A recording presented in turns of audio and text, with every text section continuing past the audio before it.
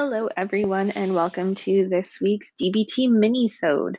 Before we get into it, I just want to remind you all that I'm not a therapist, psychiatrist, psychologist, counselor, or life coach, anything along those lines. I am just here walking through my own recovery journey for borderline personality disorder. And I thought it would be interesting now that I've started my group DBT sessions to take some time every week and give a brief synopsis of what we covered in that group session, skills that we or not discovered, skills that we worked through, as well as some resources for those of you who are interested in working on your own DBT work but might not be able to get into a group. I've mentioned this in a few episodes. I've been on a wait list for DBT for 6 months now. Um, it took a while to get connected with the CMHA here in Canada and for them to start rerunning group sessions due to the global pandemic. Um, through CMHA, I guess it's kind of interesting to talk about how I got connected with this group. I had to go through an intake process.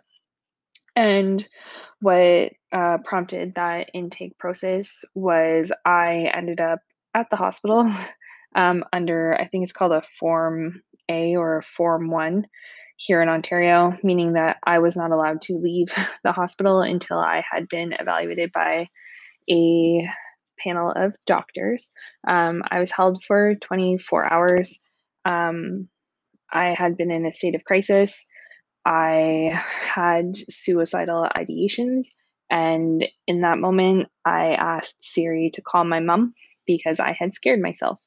Um, upon being released from the hospital, um, I was given new medications. That's when I got put on mood stabilizers, and I was connected with a outpatient resource through CMHA and set up with some interviews to go through and talk about my struggles with emotional regulation.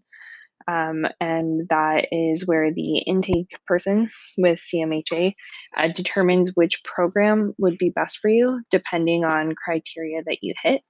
You can either go through what they call DBT Light, which is kind of an emotional intelligence and emotional regulation course. I think that one's about 6 to 8 weeks to go through it. But upon evaluation, it was determined that I needed the full DBT therapy. And that is offered, and that's a 20-week course here in Canada, hosted through the CMHA, which is the Canadian Mental Health Association. And I believe that is all across Canada, and each province kind of operates differently. Again, I'm here in Ontario, and for me, this is free to do, and I feel incredibly blessed. When I was first referred to this DBT group programming, I was told that I might be on a list for upwards of a year, and I was prepared for that. And all in all, it took 6 months. So half the time that I thought it would, which I'm extremely grateful for. Another free resource that you can be connected with here in Ontario is through local hospitals if they have the program. My hospital did, but unfortunately, that's a 2-year wait list. So I have gone through CMHA in order to be referred to it more quickly. In these sessions, I've had two so far. There's two group facilitators as well as 9 participants. And it follows the traditional DBT programming, so the dialectical behavioral therapy programming that was designed specifically for emotional regulation um, and coping with big and kind of uncomfortable emotions. So, for anyone here who's not familiar with dialectical behavior therapy, I'm just going to do like a really brief synopsis that I'm pulling off of the internet. So, it's a mixture of kind of psychotherapy and behavioral science that really focuses on ideas like acceptance, mindfulness, and it's very skills based. So you kind of work through the program starting kind of with your foundations and working up on it every single week. As you master one thing or aim to master skills, you add new skills onto that. Something that I think is really amazing about DBT therapy is the woman who created it essentially, or not discovered it. She literally created it. So her name is Marsha Linehan. And this woman is honestly incredible. Her research is primarily based on borderline personality disorder, um, which, again, like that's perfect for me if I'm going to speak in hyperbole here. Um, but the other interesting thing about Marsha Linehan is that she is this amazing researcher, a professor of psychology and psychiatry and behavioral sciences at the University of Washington. But she struggled with mental health throughout her own life. She was diagnosed with schizophrenia, went through inpatient programs, unfortunately, was subjected to electroconvulsive therapy, um, as well as some questionable medications. Um, but she has kind of, I don't want to say self-diagnosed, but she felt like she actually had borderline personality disorder, and she's talked about that. So when she was developing dialectical behavior therapy, she was testing these ideas out on herself to help herself recover and move forward in her mental health journey. And honestly, I find that to be incredibly brave, incredibly courageous that when you're developing this kind of psychotherapy, that you're opting to use yourself as patient zero and you are judging your success of treatment on the life that you're creating for yourself. The other really incredible thing about Marsha Linehan is this great book she's written. Like always, I'm going to link it down in the show notes. And it's called Building a Life Worth Living. Um, and it's a great resource for those of us with BPD, kind of as an accompaniment to the dialectical behavior workbook that I talk about. It's really there to talk about building a life that we're proud of, building up our own character, our own self esteem, and our self worth so that we can move forward in life and not ruminate and let these emotions and feelings of potentially intense guilt or emptiness and isolation and grief or despair take over.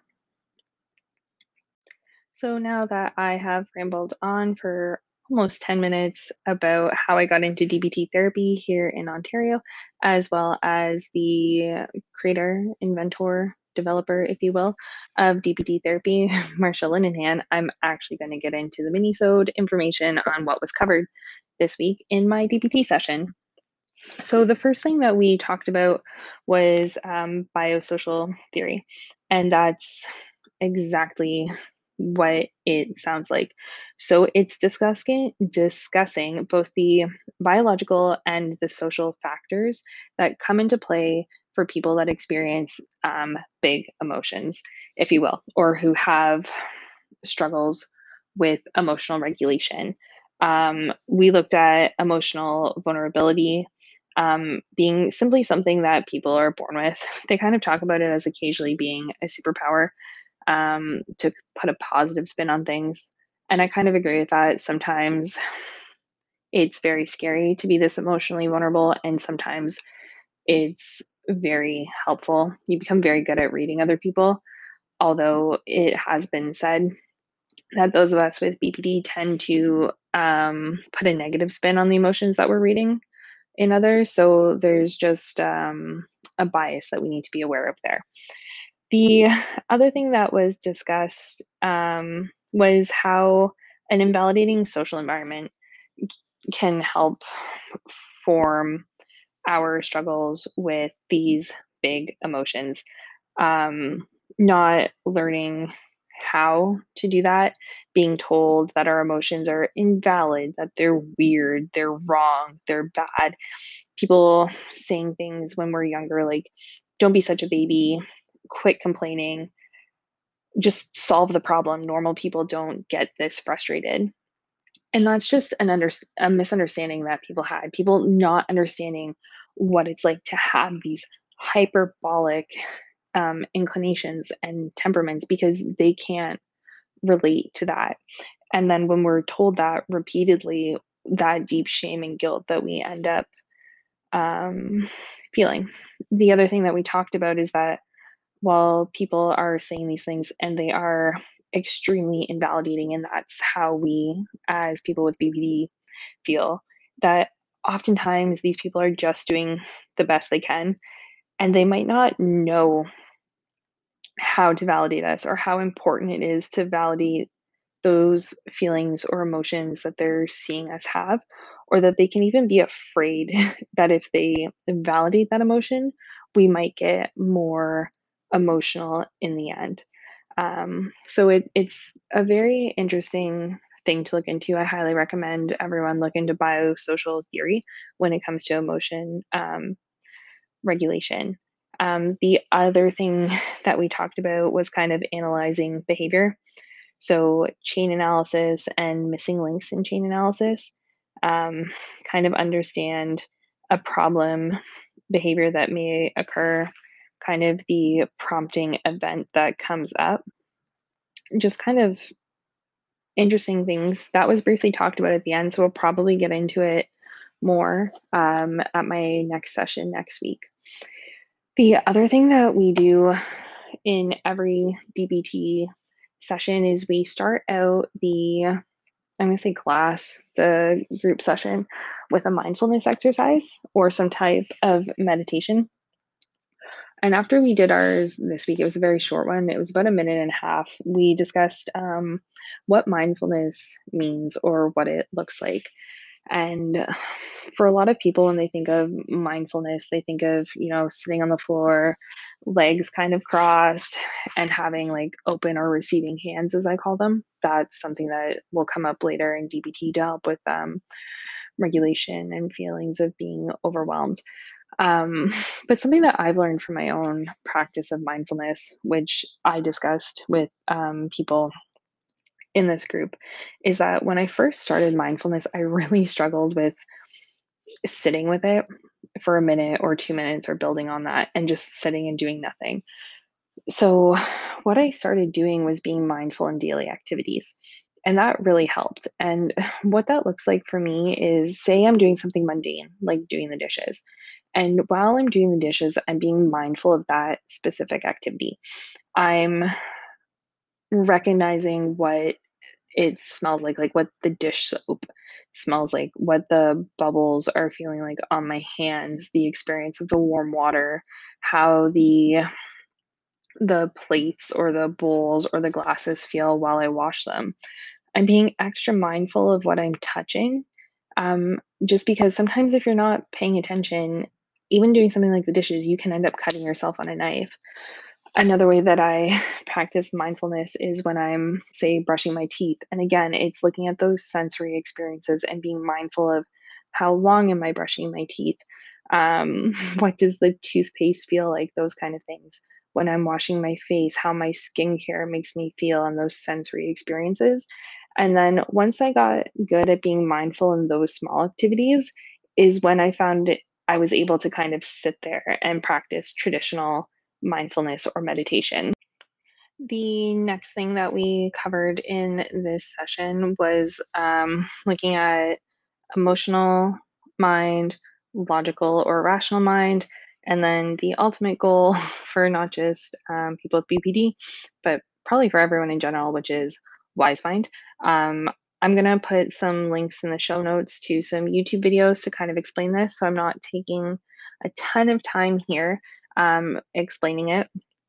But what I will say is that wise mind is kind of the ultimate hybrid between being too logical, which I like to call like Spock mind if you're a Star Trek fan, and then being too emotional, which is generally where those of us with BPD tend to fall, is under this emotional side. We're very much governed by those emotions. So, after we went through this Venn diagram of what emotional mind looks like, what logical mind looks like, and how they come together to ideally find this wise mind, we went through some mindfulness activities to help us find our center, is what they call it, and to get to that wise mind state. Some of these included visualizing mindfulness exercises. One, I think, was called like Stone on the Lake, and it's essentially talking you through, you're looking at a lake, it's calm, and there's a skipping stone slowly hovering over the lake, and then it ends up sinking. I wasn't a big fan of that, but I will link it in the show notes. The other one that we talked about was about a staircase.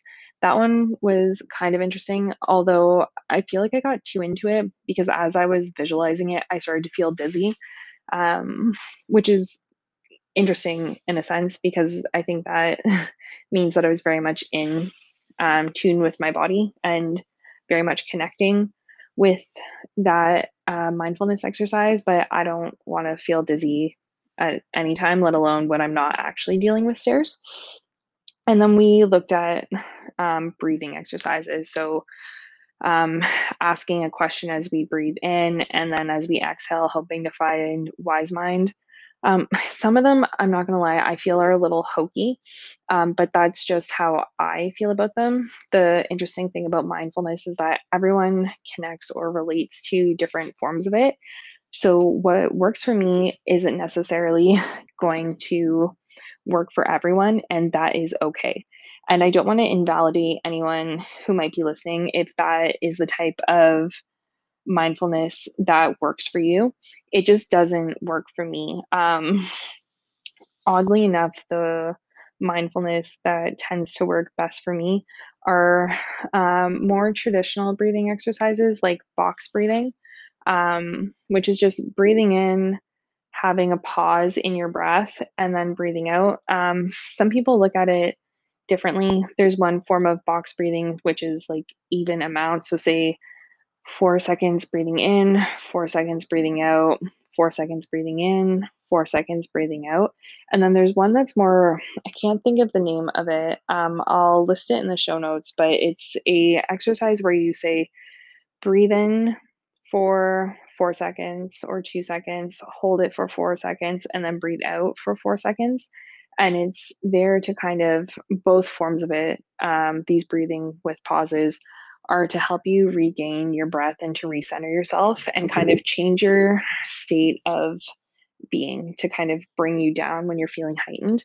And they totally and completely work. I'm a big advocate of this, and I actually implement this style of breathing anytime I feel myself um, revving up, getting very excited, which can be good or bad, but just feeling myself tense up, for lack of better words, triggered. I'm trying to really not associate with that kind of wording. But when I feel like myself getting overstimulated, whether it be for the good or for the bad, because stimulation can be both, in my opinion.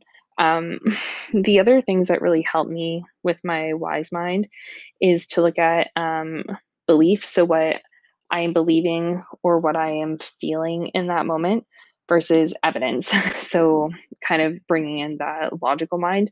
And then when I look at both of those and I kind of compare, analyze, I can find that wise mind state of what is likely actually going on in a situation. And that honestly helps me so much in my day to day life. This belief versus evidence was actually something I was given from my therapist that I've been seeing for a year, not through DBT, but it might be something that comes up later. I'm again just kind of sharing what works for me when it comes to mindfulness as well as finding that wise mind state. So that is everything that I kind of have for my first DBT minisode. I don't know if it's going to be helpful. Again, I'm just talking about my experiences. It's still very early on in my group DBT journey, but I wanted to share this for those of you who might not be able to connect with a group DBT program in the city, province, country, region, wherever you are. Um, as well as I kind of want to do an after action report and really compare how I felt about doing this program versus working through that workbook on my own. As always, I'm going to link as many resources as I can down in the show notes just so that you guys have access to the things that I was talking about, some mindfulness activities that I work through, a really cool DBT podcast that I follow here on Spotify to work through mindfulness exercises when I need them on the go when I'm at work or out and about. Um, as always, please feel free to reach out. I love connecting with you all. I'd love to hear your experiences about DBT programs or just the therapy in general that you guys might be working through. Please feel free to message me through the Anchor app or via email. That is borderlineandback@gmail.com. There's also an Instagram page, whatever works for you. Um, something else that I'd really like to work on project wise, and I'll talk about this in the next regular weekly episode, is I'd love to connect with listeners who also obviously are living with BPD, but specifically those individuals who live in a different country than I do. I think it'd be very interesting to kind of sit down via Zoom and talk about the experiences that you have getting diagnosed, what it's like having BPD in whatever country you live in, mental health stigma or support that you have available to you, what your journey looked like, what your struggle looked like, how your family received this diagnosis. Um, Not really looking to talk about traumas that formed it. That's deeply personal, and I would never ask that. But just looking for a way to connect and really find out what it is like for those of you with the same or very similar struggles that I've had getting diagnosed, how it affected my relationships and now recovery. I think it would be a very interesting project to work on over the next 6 months or so. And again, it's a way to kind of connect with you. And I love that idea. So until next week's regularly scheduled programming, I hope you all have a great week. I hope that there's some moments of joy and light in whatever it is that you're doing. And if you're struggling, I feel you. I know how hard it can be. I hope that you're able to find something good in your day from today, whether that's just a smile that a stranger gave you, a way that you may have made somebody laugh, or something small and kind that you did for yourself. And until next week, I hope you grant yourself some grace. Take it easy, everyone. Bye.